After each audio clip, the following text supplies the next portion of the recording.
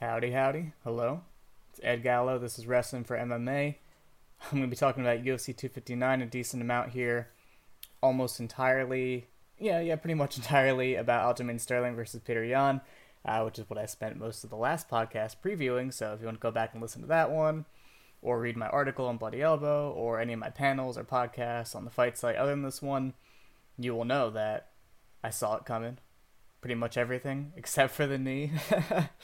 I didn't see that coming, but otherwise I'm feeling pretty good about myself. So it's gonna be a nice, happy podcast where I get to gloat and talk about all the cool stuff that happened in that fight. And if you want to watch me watch it, listen to me watch it, you can go to either the podcasting platforms and find a video of the fight and listen along the commentary that I did with Shriram, or if you want to watch the fight with video, in my commentary if you don't want to find video, subscribe to the fight site on Patreon. Only $3 will get you access to all of our exclusive content, including 4 commentaries from the past UFC card. We did Benavidez Askarov, we did Cruz Kenny, we did Jan Sterling, and we did Blachowicz versus Adesanya, so check those out for sure. And there's my ad. That's it. No more selling you things. Except for me being a genius. That's basically what I'll be selling you the entire podcast. I don't think the reads were like that insane to pick up. Basically, I just said he was going to do the exact same things as a wrestler that he did to Magomedov in their rematch. And I swear he did almost everything he did in that fight in this fight. And the reason why that was not a hot take, but disputed, was because in a lot of Jan's UFC fights, he's put himself in bad positions and not really fought in a way that was prioritizing not being wrestled. So people were getting in on him, people were trying to wrestle him, people were taking him down, and people were saying, "Oh my God, look at this! Got taken down by John Dodson, got taken down by Jinsu Son. There's no way he's going to beat this big, scary grappler, Aljamain Sterling." And I just knew because I'd seen him fight a grappler and wrestler. Oh God, a grappler and wrestler before. Look, he fights differently. He does different things. He prioritizes his defense as a wrestler. He has a different approach for it, and he matches up really well with Sterling with that approach. So I knew. I told people, this guy's not getting taken down. If he is, it's like once or twice. It won't be significant.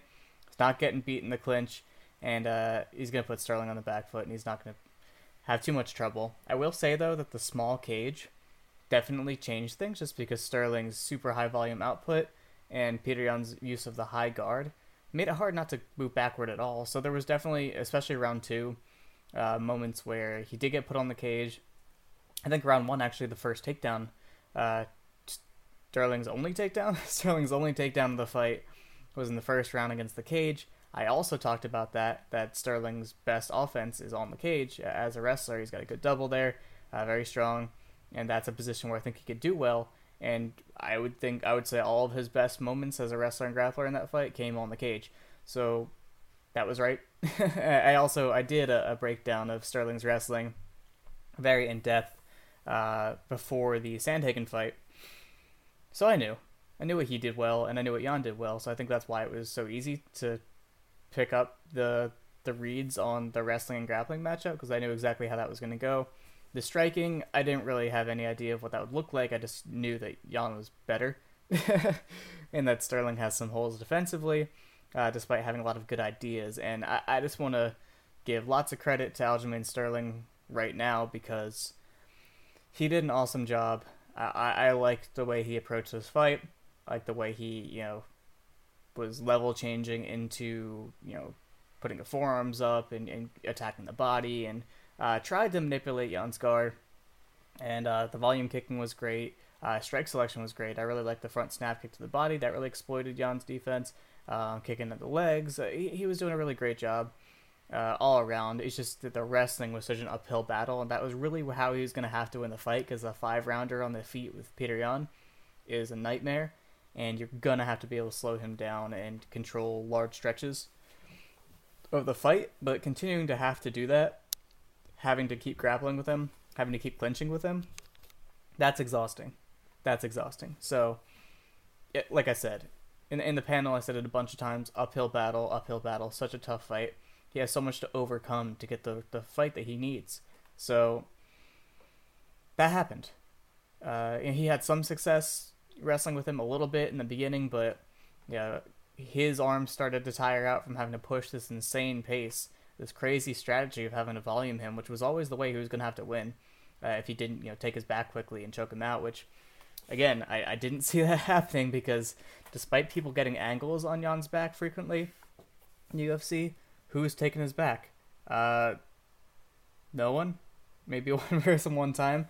In ACB, Magomedov took his back in the first fight and then didn't get even close in the second fight. So that also speaks to how a rematch might go with these two, that Jan's only going to get better from that look, and Sterling can't change much, honestly. He needs to do that. That's how he has to fight. And okay, before I get into any more technical details, I do want to talk about this. We're definitely going to cover this in more depth in the future on the fight site. We're going to do a podcast about toughness. I think toughness is a very interesting subject. I think it's a word that gets thrown around a lot. Obviously, I'm from the wrestling community, and toughness is something you hear every single day. It's one of the key tenets of the sport in America, is being tough, being mentally tough. And there's pros and cons to that.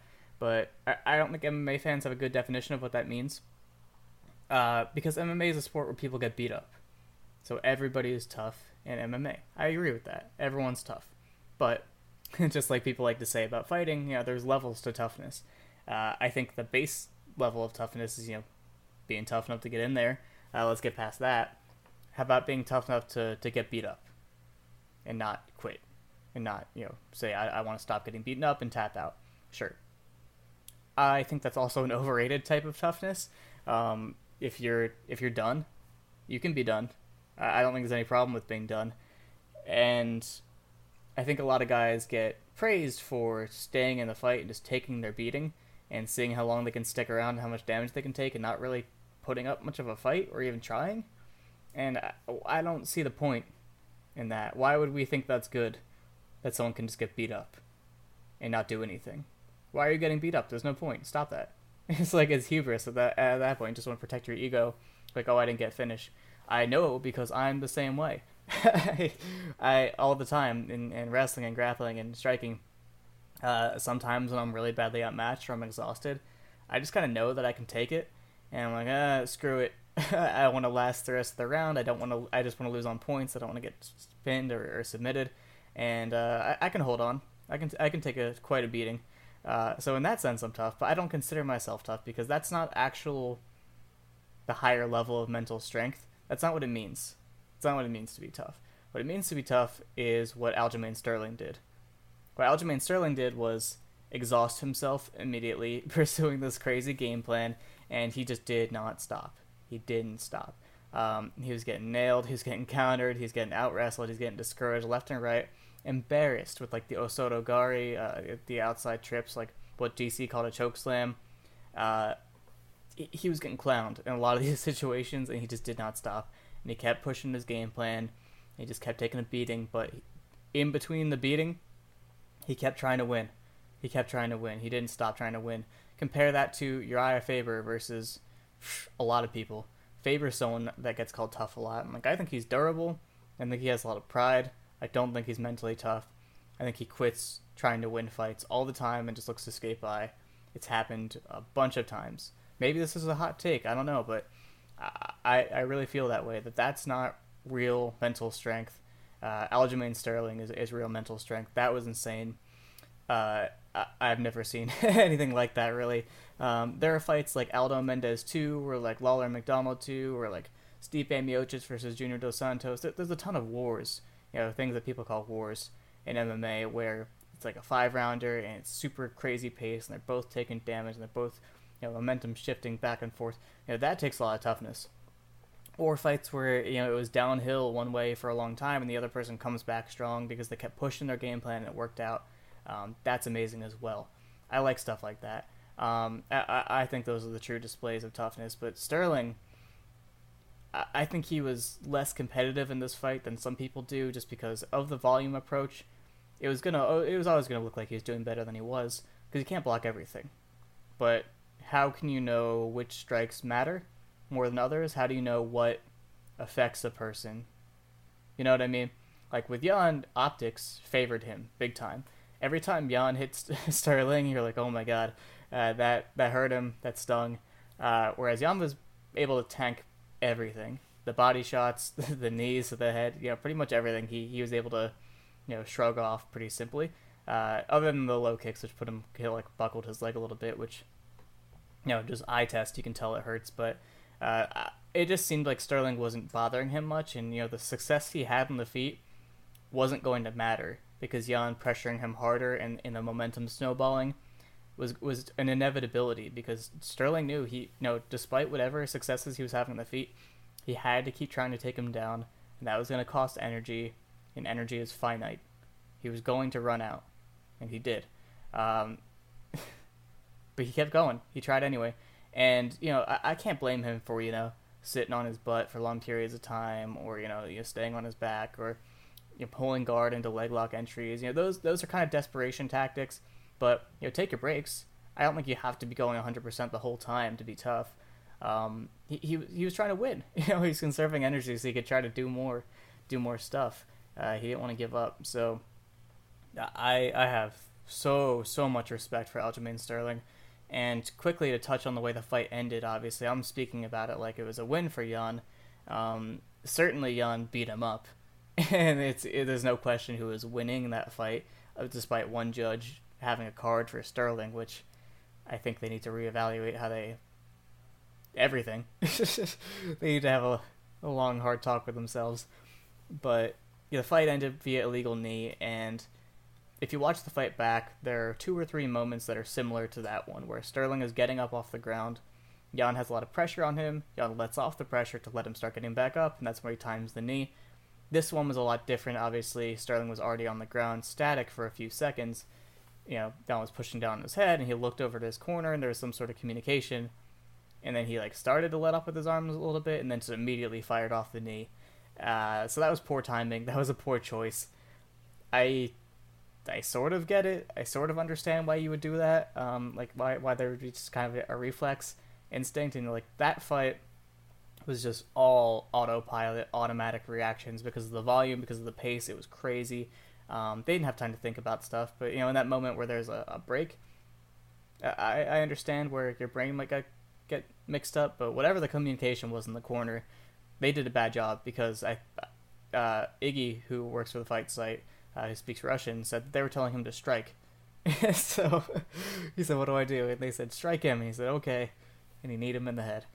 And that was probably a bad idea. So, yeah, he got disqualified, rightfully so.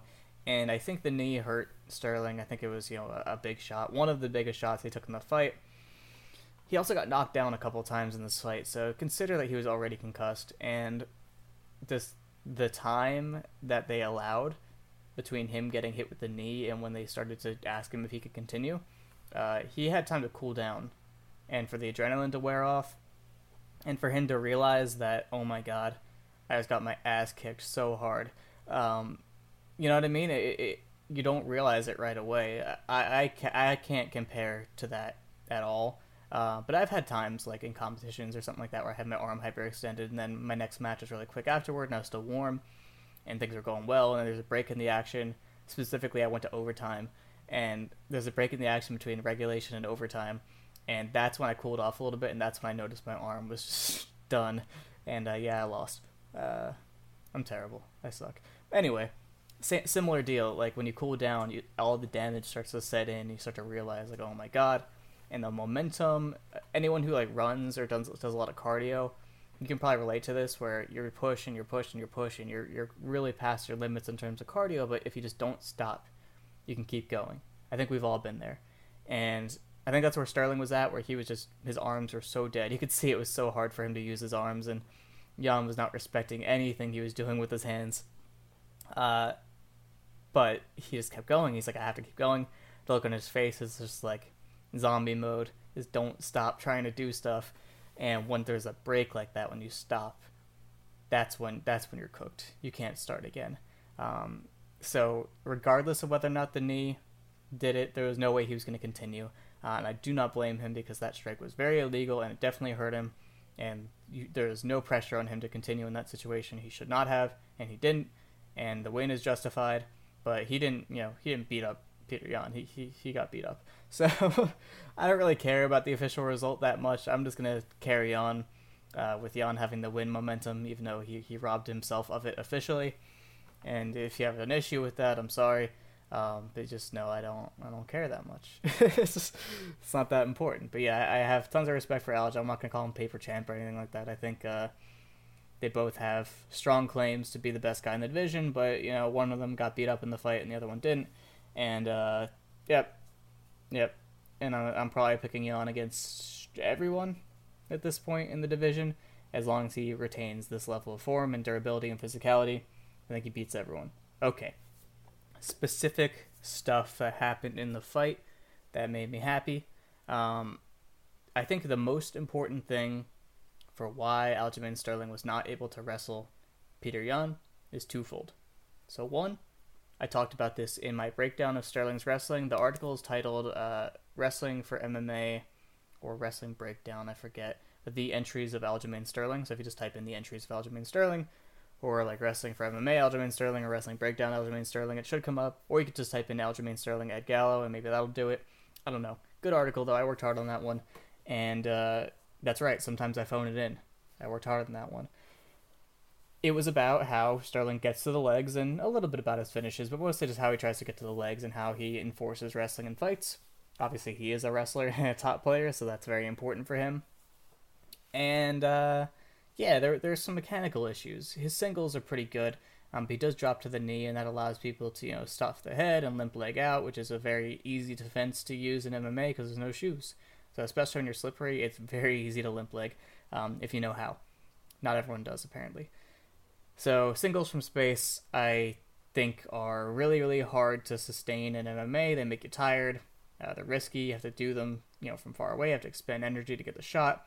Whereas a high double, where you can just run someone in the cage and then procedurally work to your finishes in the cage, that's a whole different endurance system. That's a whole different way to wrestle, and you can sustain that a lot more. And obviously, the most replicable takedown is the reactive double.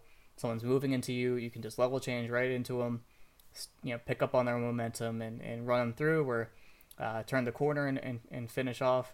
But reactive doubles are probably the most common takedown in MMA, if I had to say, or doubles on the cage. So Sterling has shown a bit of everything, but his best looks have been against the cage, like I said earlier. Problem is, he's not really a pressure fighter. He's pressured 3 or 4 fighters, and there was Renan Barão, who I think that was his most impressive pressure performance because he really had to work hard at that. He actually did a lot of what he did to Yan in that fight, a lot of level faking, striking combinations, a lot of different looks, a lot of mixing it up and clinching and striking off the clinch and in and out, and just showing him a lot of looks, a lot of level changing, a lot of mixing in between the kicks and the straights to get to his level change, to get to the hips, because the person's like, do I throw the counter, do I keep my hands ready to defend? We'll get to that in a second. And yeah, he just kind of confuses people and shoots on them, so I think that's great. And also some people like Corey Sandhagen just cannot resist striking off the back foot, so you get into the cage and he throws a kick off the back foot near the cage, like you're just asking to get shot on there. So it's a good system. It works well on a lot of people, but there aren't a lot of people in the UFC that have good ring craft, so once you meet one, things are difficult. So there's that. There's that Sterling was already going to have a hard time because he was going to have to pressure you onto the cage to be successful wrestling most of the time. His reactive double is bad. It's just not good. Okay? And I think part of that is being tall. When you're taller than your opponent, you have to work harder to level change to get to their hips, to get below on the legs, to get a good shot. And when you're transitioning from striking in a taller stance, especially if you just came off a kick, if you're kicking so much, you have to be taller to do that. You can't be crouching all the time kicking. That's very difficult. So I think mechanically they're just built-in issues that make it hard for him to have a good double reactively, but it's a very bent over reaching double. I think when he actually gets good contact, he can run his feet well, and when he actually sets up the situation, if he's not reacting to you, if he can get you planted in place with a kick and then shoot under a counter, things of that nature. He's good there. He has good finishing mechanics, but his entries are the problem, which is why I wrote about the entries, because that's your finishes don't matter if your entries don't even get to the legs. So it's a lot of bent over reaching, and I was like, wow, that is a really good way to get hit. Just get stuffed and get hit, and sure enough, it happened plenty of times. So think about that, and then think about that Petr Yan, first of all, has great hips. So if you're going to start reaching for his hips, they're shooting straight back. He's really good at kicking his hips back. They're very strong, very flexible. Which is weird because his kicking flexibility isn't that good, but his grappling hip flexibility and mobility is great.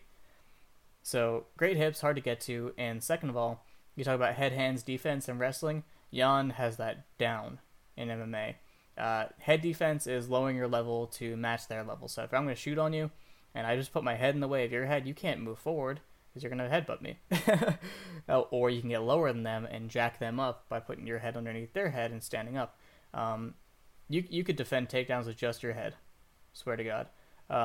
People, if you ever want to see like a coach or someone in the room like clowning another wrestler in practice, that's usually what they do. They put both their hands behind their back and they defend only with their head, and they level change and they use their head to finish their shots, and they just take people down with their head and their neck.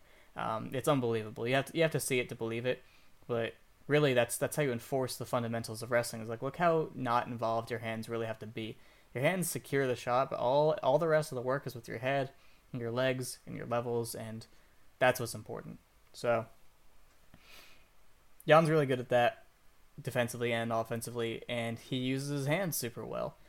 He is a super, super persistent and intentional hand fighter, wrist control, and in the clinch, he's really good at pushing off in the biceps, and pulling people with collar ties and turning them off and pivoting and pummeling and punching through his underhooks to get other angles, torquing the wizard to get to angle off there. He's great. He's great at so many different things. It's actually unfair how many things he's good at.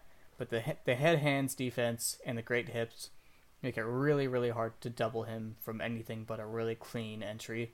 And Aljamain Sterling, not known for his clean double leg entries. So I was talking about that before the fight. I didn't think it was an option for him. I think it was going to go badly. I think it was going to run him into counters. Sure enough, it did, and it exhausted him.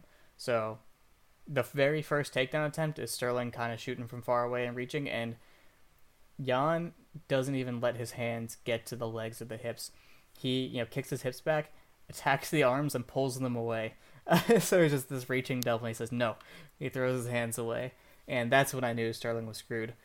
Right away, I'm like, oh no, if this is how he's gonna be trying to wrestle, it's enforcing a volume game and just spamming wrestling entries, then he's gonna have a bad night. Actually, no. Now that I think about it, in terms of what Sterling can do in a rematch, he could not do that. He could take his time a little bit more, and Jan's gonna lock you down more if you're not spamming him with volume and trying to put him off all the time.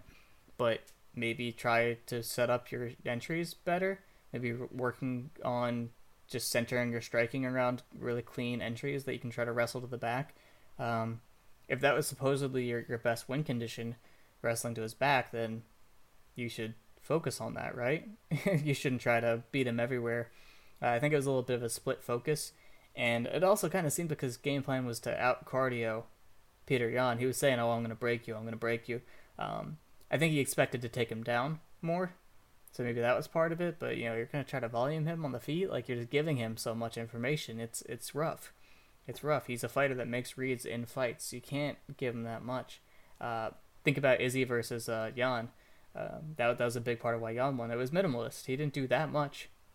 He did just enough, and then by the time that Izzy kind of picked it up, he was tired, and then he was getting more aggressive, and he was easier to read with the takedowns and the reactive double.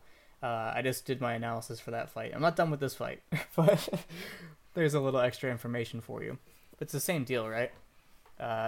Information is precious, and Aljamain gave him everything in the first round. Luckily, he had his best round in the second round for him, so he had to delay the inevitable. But you saw what was happening in those third and fourth rounds. The third round, Sterling had basically the least success he had in the entire fight. I think that was a 10-8 round. I think round 4 was on its way to being a 10-8 round. Maybe not, but I think that. I'm more liberal with 10-8s than most people. I think if you get dominated, it should be a 10-8, right? And he got knocked down in both rounds, I believe. So, what was I saying? Defense.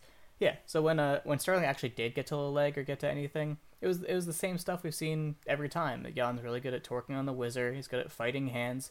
The second time that Sterling got to a shot in the cage, I knew immediately he didn't have it because he had the leg, but Jan had his other hand controlled, so he couldn't connect the hands on the single. So how are you going to finish it? Whenever they were in the clinch, Jan was really good at stopping the underhook with a whizzer. Or it was funny when Jan's back was flat against the cage. It actually didn't matter if Sterling had an underhook because there was no way he could turn him off from there because he was square on with him. So in a bunch of situations against the cage, Jan wasn't even really worrying about the underhook, and he could actually just stick his hand straight down and pummel that in and get his own underhook and pull that up and turn them off the cage. So he was doing really good at pulling on the collar and getting that angle off the cage. When he wasn't on the cage, when they were trying to approach it, he was really good at pivoting off and turning Aljo off and putting him on the cage. And he was just doing an awesome job overall. I am working on an article for this, so I just rewatched it and got my clips. I haven't broken them up yet, but I have all the footage that I want. So I'll probably have better things to say in the article. But these are the things that are standing out to me right now. Oh, and the offense. Oh my goodness, the offense. First of all, Aljamain Sterling, what are you doing? Spinning on him from that range so often. He kept spinning on him. I guess he practiced that setup a bunch of times, and that was part of his game plan. It was part of his strike arsenal, so he just muscle memory, couldn't stop doing it. But oh my god, the level changes into the spinning elbows. He's been fighting your hands. He's been super intentional about matching your levels and fighting your hands and intercepting you and clinching you when you try to wrestle him. So when you level change and turn your back to him, he's gonna take your back. He did it every time. Someone was saying, is that a record for times having your back taken in a fight? I'm not sure. But I don't think Sterling expected Jan to wrestle him offensively. I didn't expect it because I didn't think Sterling would be that careless.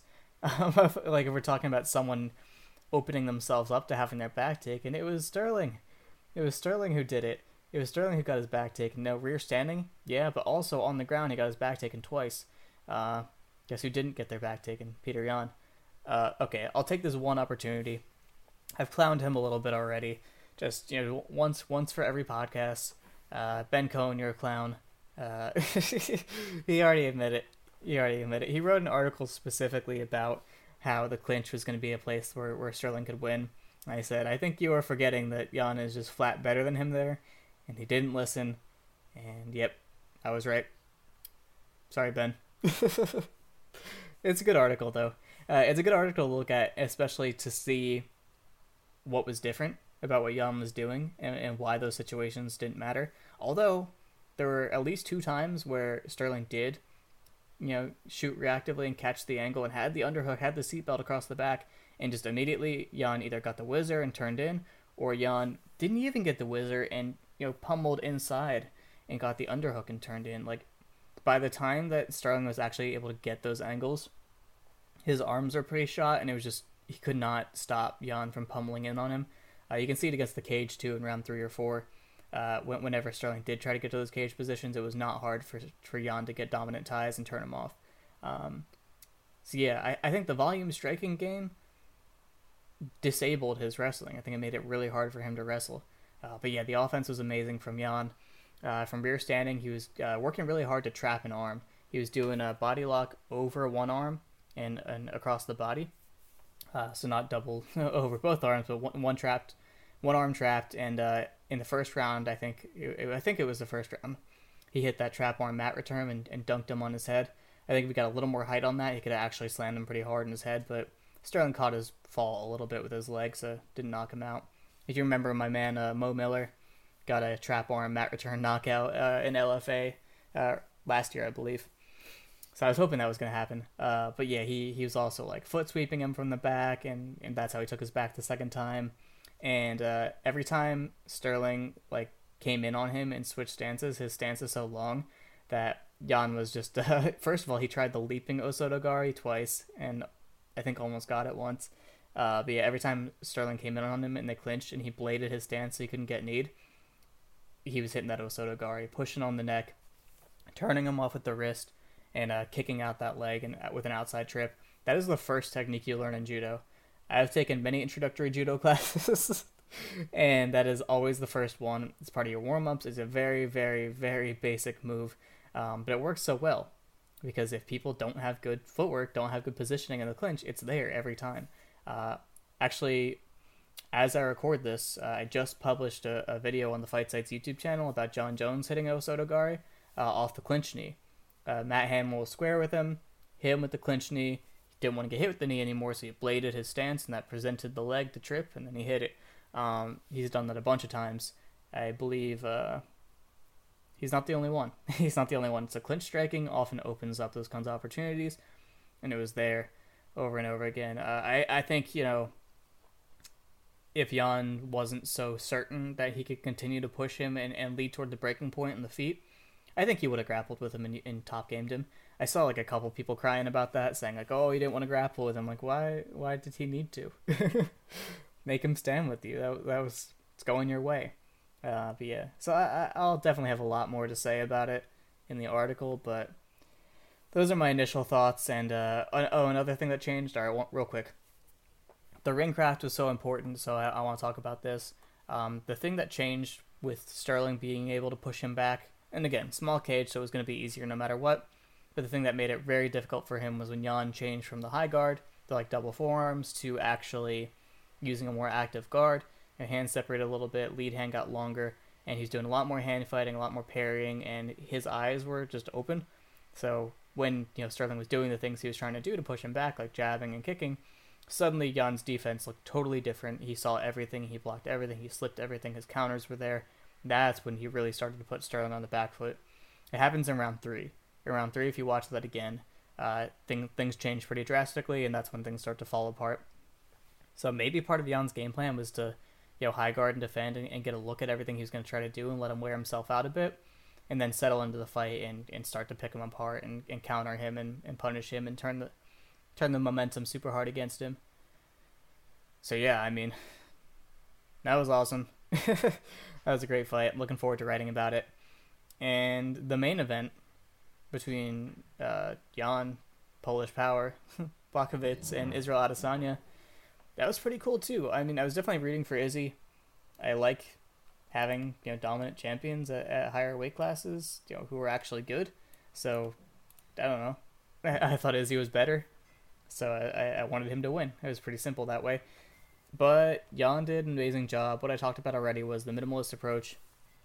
Didn't give him too much information, was just stingy, which is very much what Yoel Romero did, except without the actual tools on the lead to have a normal kickboxing match otherwise. But yeah, he looked very stingy, so Izzy couldn't kick him for free, and he couldn't get his entries for free. So he once he felt like it was a little too even on the feet, Izzy got a little more eager to lead with his hands, and that's when the counters started to show. And at first, it was just like check hooking and trying to counter hook from Jan, and they weren't really landing, and Izzy was in the high guard. I think just the problem for Izzy was he was having such a hard time getting his own offense off that it made him frustrated, and it made him feel that pressure to lead. And that's when the counters started to open up more and more because he was getting a little more reckless trying to do it. So Jan's kicking defense really led the way.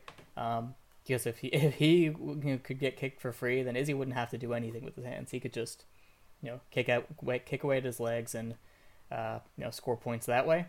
But he forced Izzy to work. He forced Izzy to lead. And on his own lead, Jan was doing pretty well. Didn't see like the ugly, bad blitzes that we saw in other fights. They were pretty short, responsible leads to get Izzy backing up, and then he just kicked the body on exit, which is something that people knew was there. But I myself did not think that Jan could be disciplined enough with his hands on the lead to lead to those situations without getting countered. And he did get countered a little bit, but he could take it. It wasn't like he was getting knocked out easily. And Izzy took the shots very well. Also, I thought that was impressive. So I think just the fact that he was able to have this competitive fight with him and make him frustrated and make him work and jab with him and wear him out a little bit. Having to try so much harder to fight a guy so much bigger than his usual opponents. And yeah, by the time that he got tired, that reactive double was there. He jabbed into the double. Great horsepower on the double, strong drive. Jan's a pretty good athlete. Give him that. And Izzy was a little slow in the defense. He tried to whizzer off and start to angle and walk his feet back, but he's just a little slow to react. The instincts weren't quite there. He was a little tired, and he got run through on the first one. Didn't have much of a bottom game.